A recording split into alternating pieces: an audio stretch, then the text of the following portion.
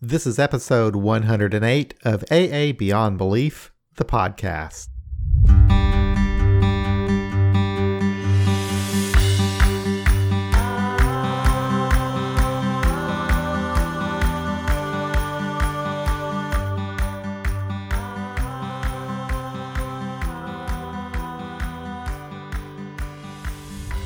For this episode, we'll be doing something a little different. We will be featuring a recording of a talk given by Angela B. from the Atheist, Agnostics, and All Others group in Boise, Idaho. Angela spoke at the Saturday Night Live speaker meeting in Boise and was kind enough to send me the recording of her talk. I thought it was an excellent presentation, so I asked her if I could post it as a podcast, and she agreed. Thank you very much, Angela. In her talk, Angela shares her story and takes us through all 12 steps as she experiences them as an atheist. This was perhaps one of the best talks that I've heard about how to work the steps as a secular person in AA. So here's Angela B. speaking at the Saturday Night Live speakers meeting in Boise, Idaho on December 28, 2018. Hi, I'm Angela. I'm alcoholic. My sobriety date is 9/16/06. I come from a long line of alcoholics, both their parents. We like to joke that we're not English or Irish, we're alcoholic. And, my dad was a Vietnam veteran, and he died of this disease 15 years ago. When my parents got together, they were very young, and kind of the post-hippie types. They met in a park drinking beer, super romantic, I know. And they moved into a trailer down in Garden City, they didn't have money for furniture and stuff, so they brought a log in from down by the river. And they had shag green carpet and they had wood paneling, so they liked to, smoke some weed and get drunk and pretend that they were in the forest. And that's what I was born into. So that should explain most of me. They divorced shortly before I turned 2, because my dad's flashbacks and drinking, they didn't know it was PTSD back then. And he really tried to get sober from my mom, but he couldn't do it, and she couldn't have somebody who was having those flashbacks around a infant. And so my mom raised me alone until the age of 6, I believe, and then she met somebody, my stepfather, who became my stepfather, got married, and went on to have a couple of more kids. My mom didn't drink a lot during that time. She was working most of the time. My stepdad was bipolar, undiagnosed, and so we moved like 9 times within, I think, 5 years. I went to 7 different schools before the 5th grade. And then in the 5th grade, he molested me. And when that happened, I didn't tell my mom right away because he told me that she would kill herself if I did. And she'd already been at the mental hospital at least once. And so I believed him. And so it wasn't until we did another move and something else happened that I was able to talk to a neighbor friend, and their parents called the police, and so all of that came to light. And the reason this is important for my history is that that's when my mom realized that she had a problem as well, and that we needed to do something about this dysfunction in our family. And so she joined Al-Anon, and it was in Al-Anon that she determined that she was also an alcoholic. And so I was an Alateen. And an Alateen speaker. I used to embarrass my mom really bad and I didn't know I was doing it. I was just sharing my story, and part of my story is that my mom had a butthead detector. If there was a butthead within, 20 feet away, she'd go out with him. And of course this is to a room of alcoholics that she'd been dating. So yeah, it was, a few years later she reminded me of that. Pretty funny. So I spent some time in Alateen, And so I didn't become an alcoholic. With the stuff from my stepdad, the way that my mind handled that was to compulsively overeat. And so, I didn't know it, at the time, but I think my mind was trying to make me look, if I was overweight, then people wouldn't be attracted to me, and that would never happen to me again. And so I was obese for most of my teens and 20s. And then in my 20s, late 20s, I got gastric bypass surgery. And I got it because, I thought that all the problems that I was having at that time were because of how I looked. That if I lost weight, then I'd get a boyfriend, get a good job, everything would work out. And within 3 months of the surgery, people started noticing me. And I started drinking immediately. And I didn't do like beer or, wine coolers or, Kahlua and cream. I went straight for tequila. And I became a blackout drinker within a year. And I always blamed my parents for that. I was like, it usually takes people at least 10 years to get to this point. It's definitely my parents' fault that I'm an alcoholic. And I don't even get to drink as long as everybody else before, shit started happening. But I did sometimes have that feeling, that it describes in the book that I had arrived. I kind of got to be the cool kid for a while, at least, 5 minutes at a time before the drink wore off or before I blacked out. And, I recall towards the end of that period, before I got sober, some of the stuff that sucked the worst was, coming to at about 2 a.m. downtown and realizing I'd peed my pants. And that everybody could see that, cause it was just my pants. And so they're all getting out of the bars and laughing at me. And so I was near Angels and their sprinklers were on. So I ran over to roll in the sprinklers, figuring it would be better if it looked like I passed out in the sprinklers than, peed my pants. And so, I felt like if I could have outthought this thing, I would have, cause that was one of the examples. Another one was, I found myself driving drunk and I had a cousin who died from a drinking and driving accident. And so from, a very young age, I was like, I'm never going to drive drunk, And so then I'm, going home with one eye, that thing. And I'm like, okay, we can't do that anymore. So I started riding my bike to the bar.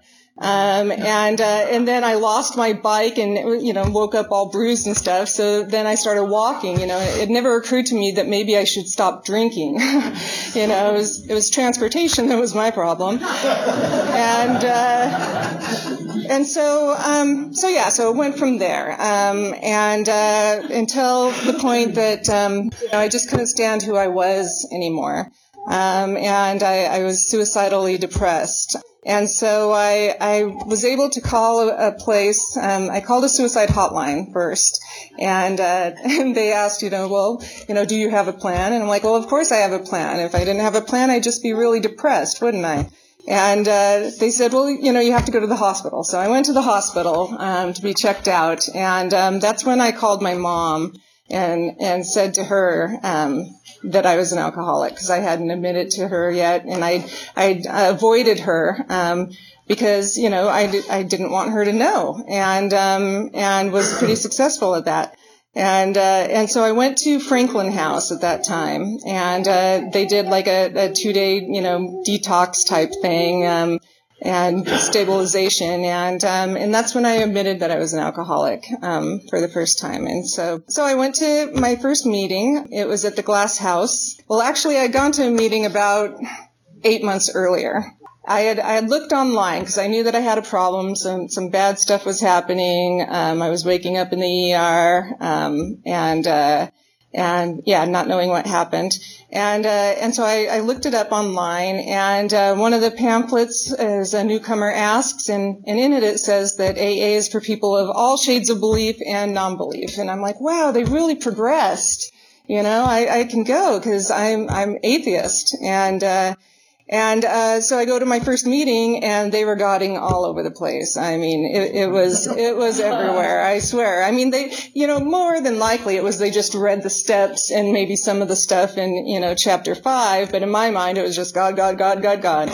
And so I had to go out, for a bit longer. And so this time when I got to the glass house, one of the things that I thought was helpful, and I don't know that it is for everyone, but when they went around, they say their names, and that they're alcoholic, and everybody does it. And it's like, by the time it got to me and I said it, I'm Angela, I'm alcoholic, it just felt like, like I had arrived, like these are my people, that's my truth, and this is where I'm supposed to be. But I was honest. I'm like, I really don't know how I'm going to do this because I'm atheist. So, I'm here giving this a try because I'm poor and I can't go to rehab. And some of you seem to be able to stay sober, and maybe I can do that as well. And so they gave me a 24-hour coin, and I still have that coin. It's in my wallet now. I carry it with my year coin. And it helped me, the first while I would put it in my pockets. I still do, for going to concerts and things like that. I don't generally walk around afraid that I'm going to drink. But sometimes, just having it there or, touching it reminds me of you guys, reminds me of who I am. And I kind of call it the people in my pocket. It's my people in my pocket, my AA. And it's, it helps me. So at that meeting, 2 women gave me their phone numbers, and one of them lived down the street from me. So I didn't want to call her because I knew she was spying on me now. And and the other one, she seemed nice and nice enough. And what she said to me was, give me a call tomorrow and let me know how you're doing. And and of course part of me is codependent. So I'm like, well, if she really needs me to, I guess I'll give her a call tomorrow. I wouldn't want her to go out and drink. And so, she kind of tricked me into being my temporary sponsor, because I'd call up and she'd be like, how are things going? And I'm like, it sucks. And she says, well, go to a meeting and give me a call tomorrow. And so I was doing that. And at that time, if you traveled around the country, you actually had to pay roaming fees if somebody called you or talked to you. And I found out a little later that she had been out of town, like in New York for some sort of thing. And she was letting me call and talk to her every day and just say stupid stuff. And I'm like, wow, that's love right there, and nobody would do that for me. And so, she doing that helped me get to enough meetings that I found one that had a woman in it who was Buddhist, and I'm not Buddhist, but she was able to help me translate some of the language, so that I understood better, so that it could work for me, because the language really was getting in the way for me. I was still going to meetings and stuff, but people would say stuff like, I hit my knees in the morning in prayer and I hit my knees at night, and I'd just be so pissed off. I'd be like, you know what? I came in here to learn to stop hitting my knees so much. So I don't know what the hell you guys are doing. And so, as I went through the steps, she helped me understand, oh, okay, so they get up in the morning and they remind themselves that they're not the center of the universe, and they make an intention to, try to be helpful to other people throughout the day. I'm like, okay, I could do that. Why didn't they just say that? But I needed help with that. I also, in the first, I think I was maybe 30 days sober, and I went to Woman, which is a retreat, around here, that brings together Al-Anon women and AA women.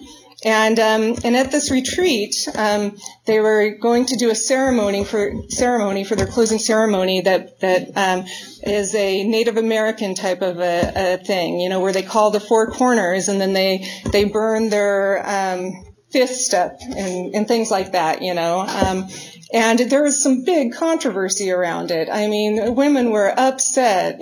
Some of them were like, this is horrible. I can't believe we're doing this, because it went against their spiritual beliefs. And other ones were like, well, this is part of my spiritual belief. And so the last day of the conference, they did that, and then they were talking about it and fighting at the end of meeting. And so I got up and said, you know what? It was really important to me that you guys did this, because it showed to me in your actions that you truly mean that any of us can get sober, that anyone of any belief can get sober in AA.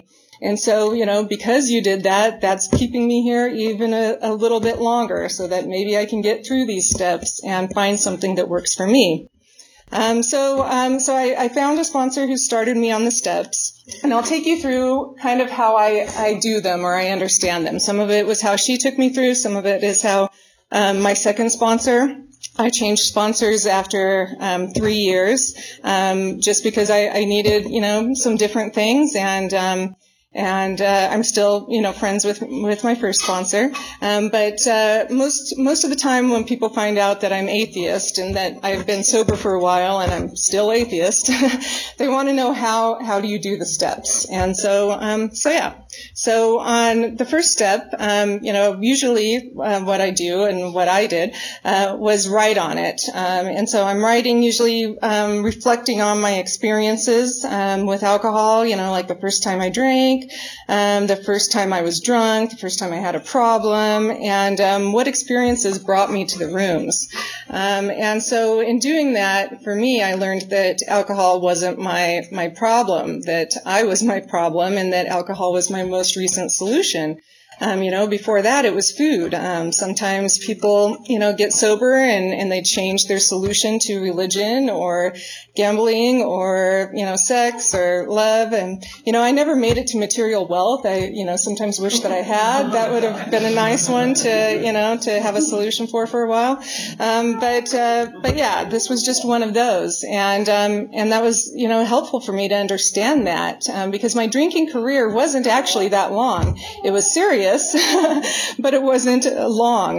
But my use, my addiction is, and if I hadn't got in AA and started working the steps, I don't know that I'd even be here today, because I would have found something else. And so step 2 was one that, was a little concerning at first. But what it helped me is, I think of it as coming to recognize that there are resources available to help me with my life problem. That can help me make better decisions. And my first sponsor didn't have me read the book at all. It wasn't part of how she sponsored. But I read the book anyway, because I'm the type of person that read the Bible just to argue with people about it. And so, I wanted to do the same thing with the big book.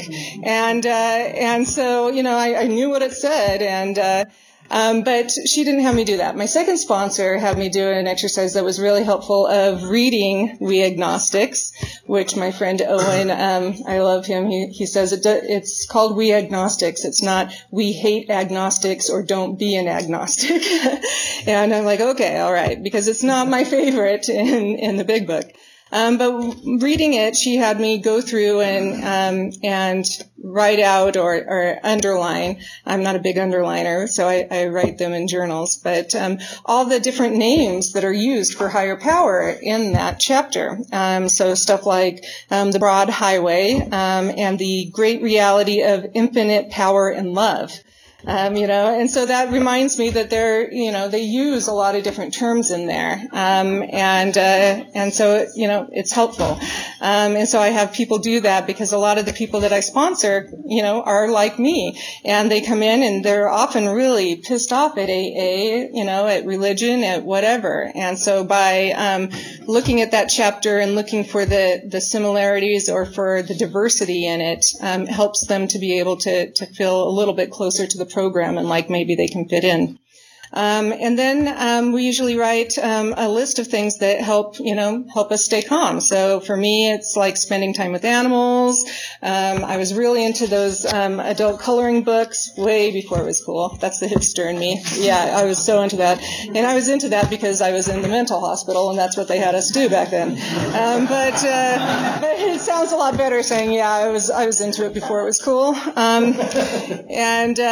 Or going for a walk and talking to a friend, that kind of thing. So step 3 was of course difficult. When I first looked at it, I wanted to come up with a higher power that beat out all the other ones, like, I don't know, Buddha beats out Jesus or, whatever. It's like a hierarchy of higher powers. And the Hindu tradition has a goddess called Kali Ma, and she's this fierce goddess of destruction, and she's always featured stepping on Vishnu with her foot on his head, and she wears a necklace of severed men's heads. And I'm like, if I could believe in anything, that would definitely be my goddess,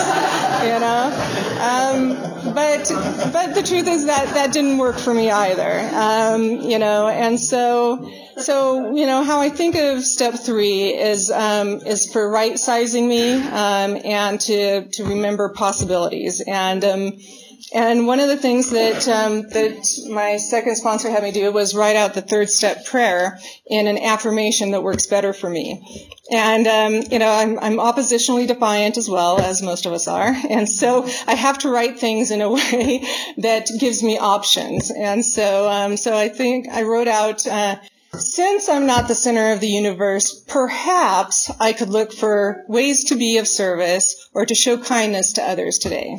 And so that's what, I worked on for a while. Nowadays, if I'm circling on something and people suggest the 3rd step prayer for that, I just kind of let a different part of my mind work on it. Because I really have a great respect for the human brain, for the human organism for that matter.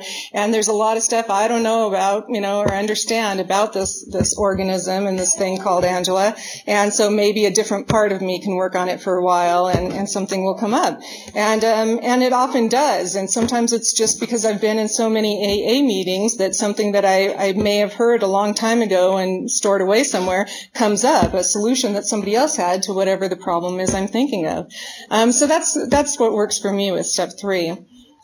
Step 4, I remember I spent a lot of time trying to get the right notebook. Because it's important. That's what the step's about, right? Making columns and I made columns on every page of the book. About 3/4 of the way through. So I think like the last 10 pages did not have columns. But that's how much I thought I was going to need, is the entire notebook except the last 10 pages because I wasn't that bad. But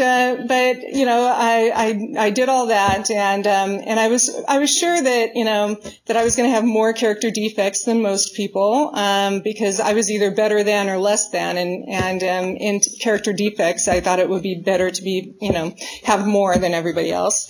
I thought if there was like a periodic table of character defects, there'd be Angelinium. And what I found was, not so much. But I wrote things down, and when I got stuck, I'd do things like I'd turn the page upside down, or I'd write sideways, or with my other hand, and I found that helped me get through them and get things down. So on step 5, I was learning with that to take responsibility for the stuff that was actually mine, not for things that weren't. And, and just writing things down, doing inventory on step 4, if I hadn't shared that with somebody, there's a lot of stuff that I would have taken responsibility for that wasn't mine, or I'd be taking responsibility for the wrong things.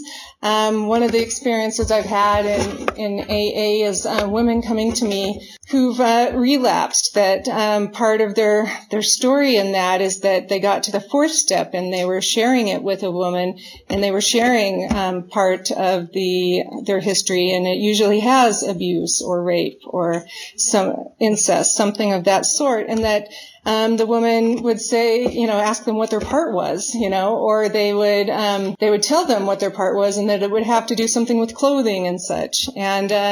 And so that's where it can be really difficult. If you're sponsoring somebody and they go through that, it's very highly advised to have them seek out extra help. It talks about that in the book, that we seek out professionals to help with that.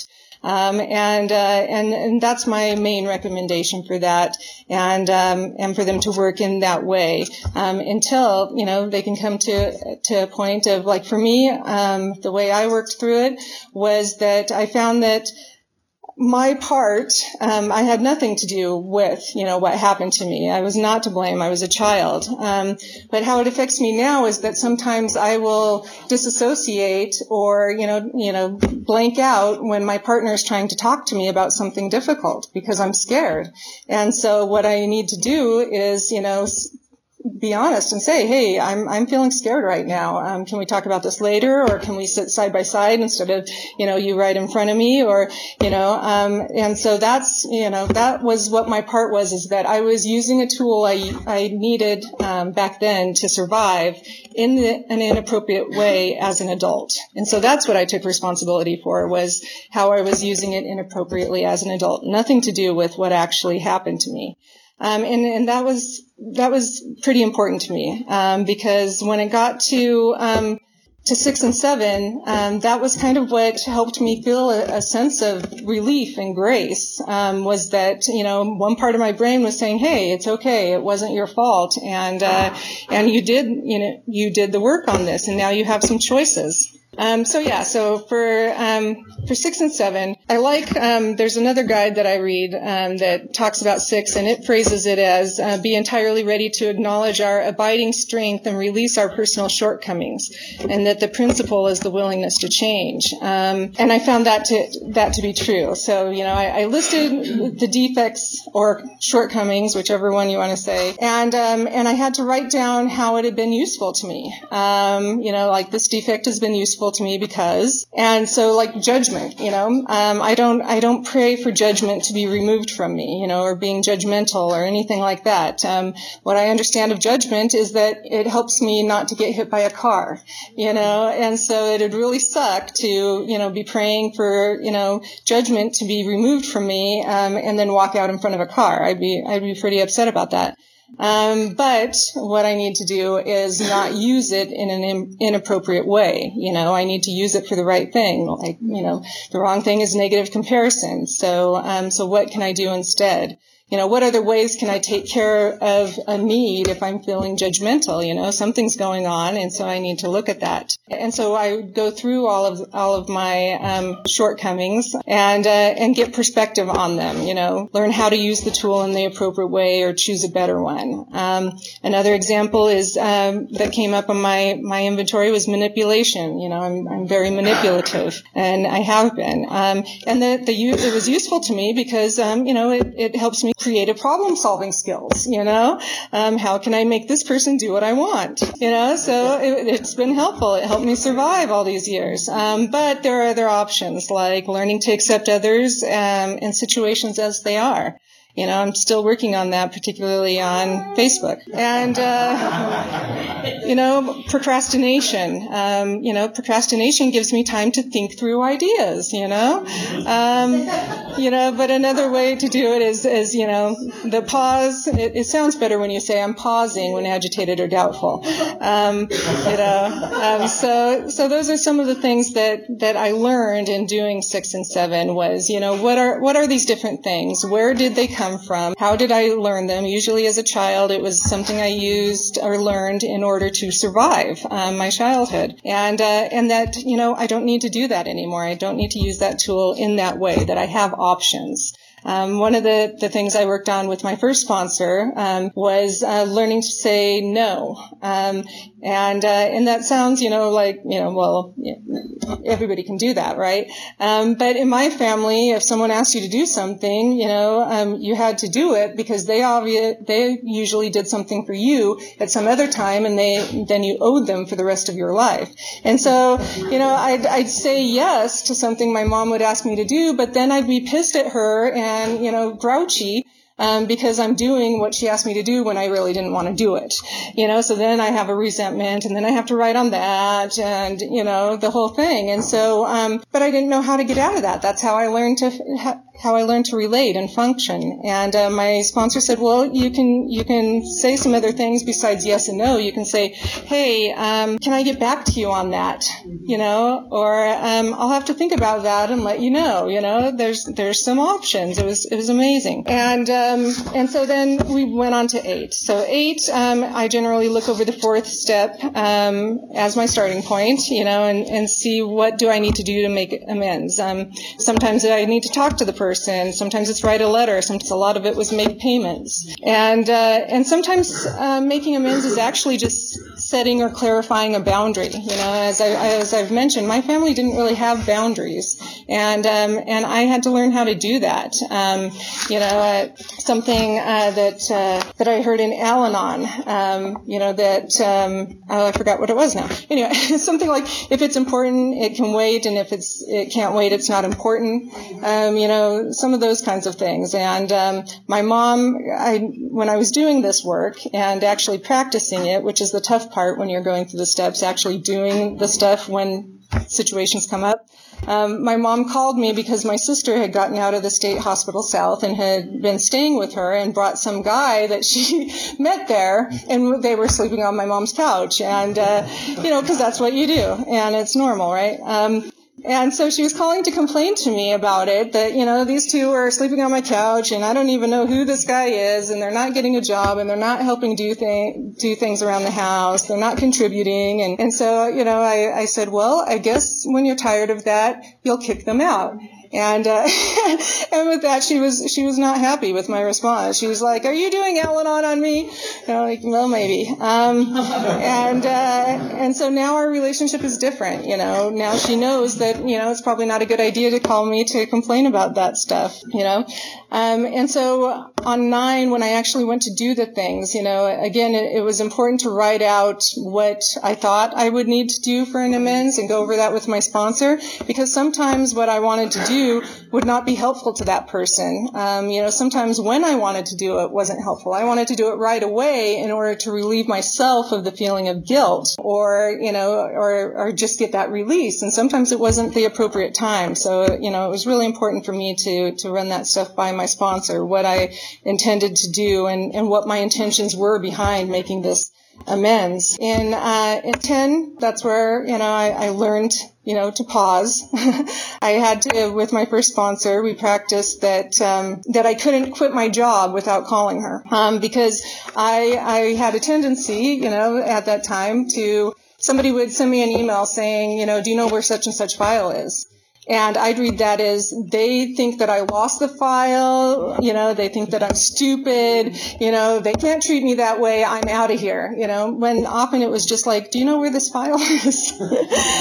So I had to call her first and run it by her, before I quit my job, so she could remind me that, maybe they just want to know where the file is, Angela.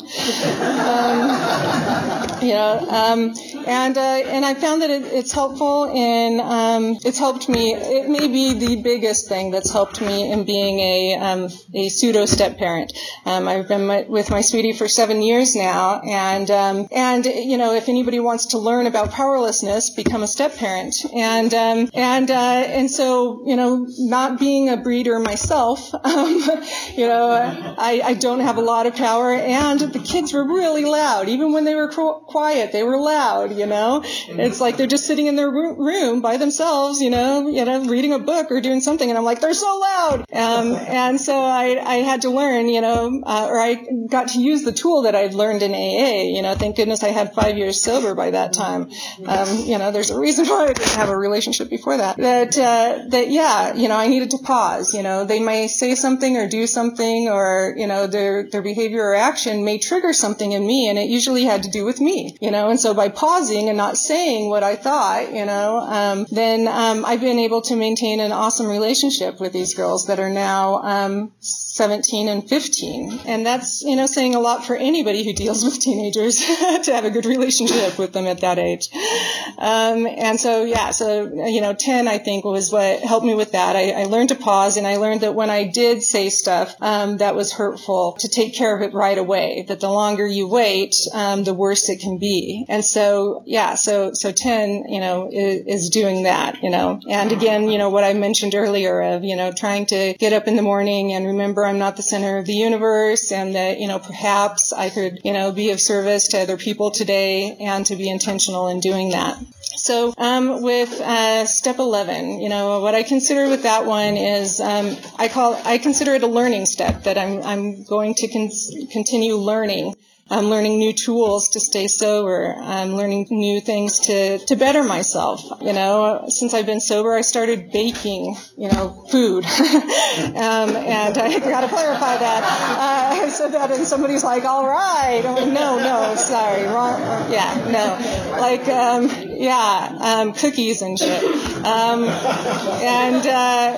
My mom was a terrible cook. That's one of the reasons why I'm vegetarian, is she couldn't cook meat. And so I never developed a taste for it. And so it tastes weird to me, the texture and stuff. But she baked cookies one time and we could throw them at each other. She's like, don't throw the cookie at her, you're going to poke her eye out. And so I started watching YouTube, and now I'm awesome at baking cookies. I make really cool, decorative cookies. And it's very meditative for me. It's an act of meditation. Like when I'm doing it, I'm like in the zone, and it's very healing for me. Right now I'm learning about trauma in the body, how it stays in the body, and that, I've done all this work, and cognitively, I can manage, I can pass for a mature adult most of the time, but that there are some physical things that are happening with me that are likely, due to the trauma that I suffered, that, needs to be worked out physically, somatically is what they call it. So I'm learning about, Nia, like a dance thing that's like Aikido and yoga and dance all at the same time. It's extremely awkward, but it feels really good. And so that's something that I put in there for step 11, is that is doing things like that, continuing to learn. And then 12, and 12 of course is being of service. And it to me is the key to my emotional balance, or whatever looks almost like balance. It helps me strengthen my connection with myself, with AA, with other alcoholics. My first sponsee, I had a little over a year, and I was terrified. and I just had lunch with her. She was in town. She had moved to Pennsylvania. She's in a doctorate program of some sort, and so we were having lunch and going to a meeting, and she's like, how many years do you have now? And I told her, and she's like, wow, that's only like 1 year more than me. I thought you had more than that when we started. I'm like, no, I was terrified. I did not want to break you. And she's like, well, the biggest thing I remember is that at my first meeting, I had one of those meeting schedules, and you went through and you circled all the meetings with good snacks for me. And that's right. I forgot that I used to do that, because, when I got to AA, I had no money. I was broke. I could barely keep a job, as you have heard, because of my attitude, and sometimes I didn't have a car that ran, all of that stuff. And so going to meetings with snacks was really, really helpful.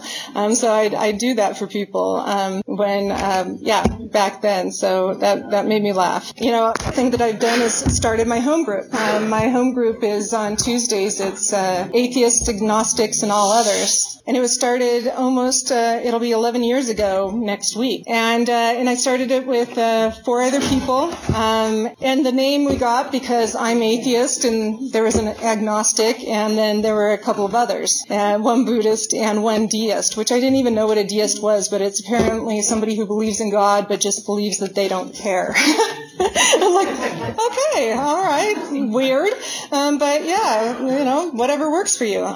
But we started that group. I wanted, to make a group. We'd heard that there were other ones, like in New York and San Francisco, that were secular, which means, just basically without religion, which is what I think AA is supposed to be. But, the Lord's Prayer is really difficult for a lot of people for a variety of reasons. And so we wanted to make a meeting where that wasn't going to be a problem, and that people of all religions or lack thereof could come to. And that's what our meetings turned into, which is amazing. I wouldn't say half, but quite a few of the people in my home group are people who have been in the program for a long time that do have a higher power that they refer to as God. And they just love our group because of the feeling they get from it. And, that we talk about things in a slightly different way because, some people need that when they get here. They need to be around people who can talk about sobriety without using the God language in order to help them,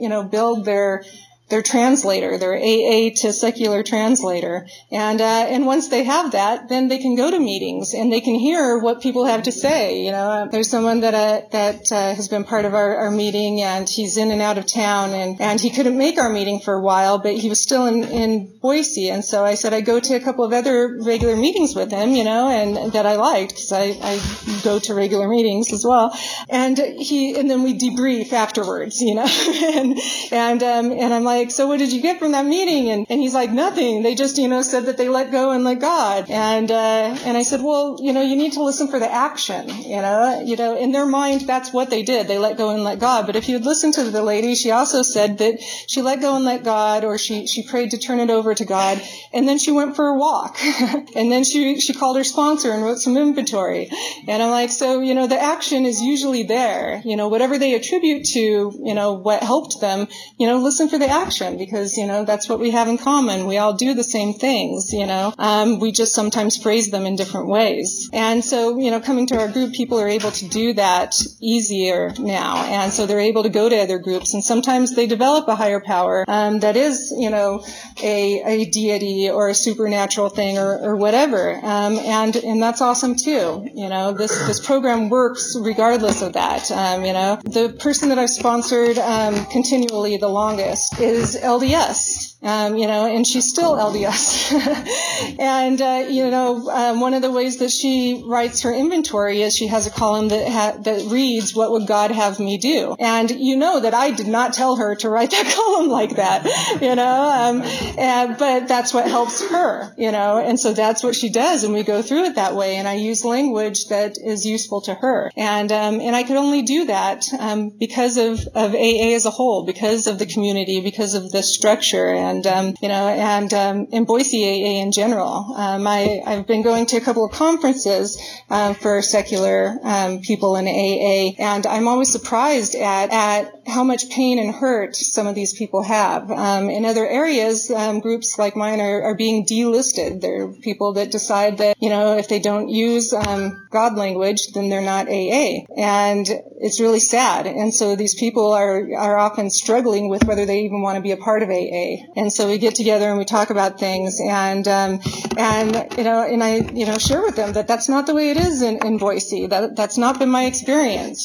People were very supportive of me starting this meeting. The other people I started it with were 19 years, had 19 years more sobriety than me, 22 years, and I think 30 years. So I was like, some people thought it was like, oh, this little, 1-year-old, starting her own AA, see how that goes. But really, it's some old timers that, wanted something different. And then the people that, at other meetings who I think were probably just glad that, I had a place to go to talk about being atheist, so they didn't have to hear it. But they were very very supportive of me, and they're very supportive of anybody who's struggling and would rather, them have a meeting like ours or be able to send them to somebody or talk to somebody like me, rather than go out simply because they struggle with a higher power concept. And so I'm very grateful for that. I don't know if I would have stuck around if I hadn't had the type of people that we have in Treasure Valley AA. If those women hadn't done that ceremony up at Woman to Woman. At that time, there was a woman going around there calling me Andrea. She was like, "Oh, newcomer Andrea," and that's how she was introducing me to other people. And I never bothered to correct her because, I was still in my first 30 days and was just like, what the fuck, it doesn't matter. And when she learned that, she's like, "Why didn't you tell me?" I'm like, "I don't know. It's not like, I'm in my right mind in the first 30 days. But yeah, people, like those women who did that, even though that they were fighting with each other, that's one of the things is we do that, in AA. That's what people do in families. Sometimes they fight with each other, but we have a community and we love each other, and it's more important to the majority of people in Boise AA that somebody stays sober than what they call their higher power, and I'm super grateful for that. So that's what I have tonight. Thank you.